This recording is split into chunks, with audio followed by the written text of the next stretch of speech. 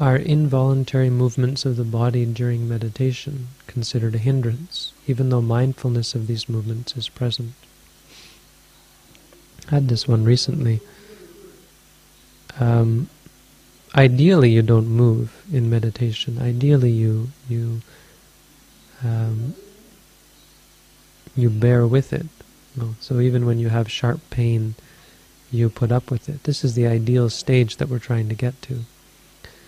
But just like everything else, just like watching the stomach, it's a process, and it takes time and it takes training.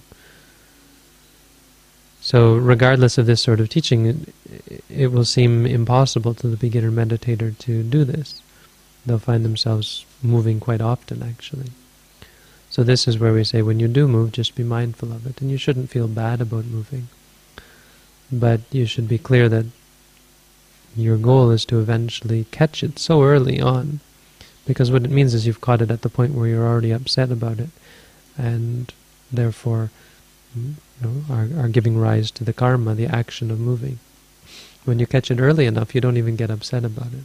For instance, you have pain, and you catch the pain, or you have itching or so on, and you catch the itching early on, and eventually you're able to acknowledge it until it goes away, rather than moving.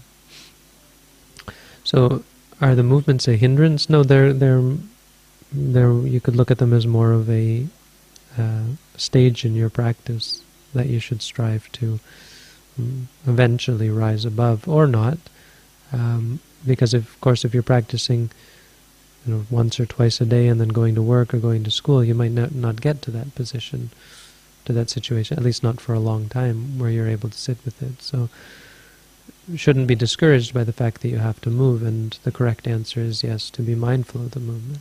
If you move, say, wanting to move, lifting, moving, or as best you can, at least acknowledging the disliking, the discomfort, and so on.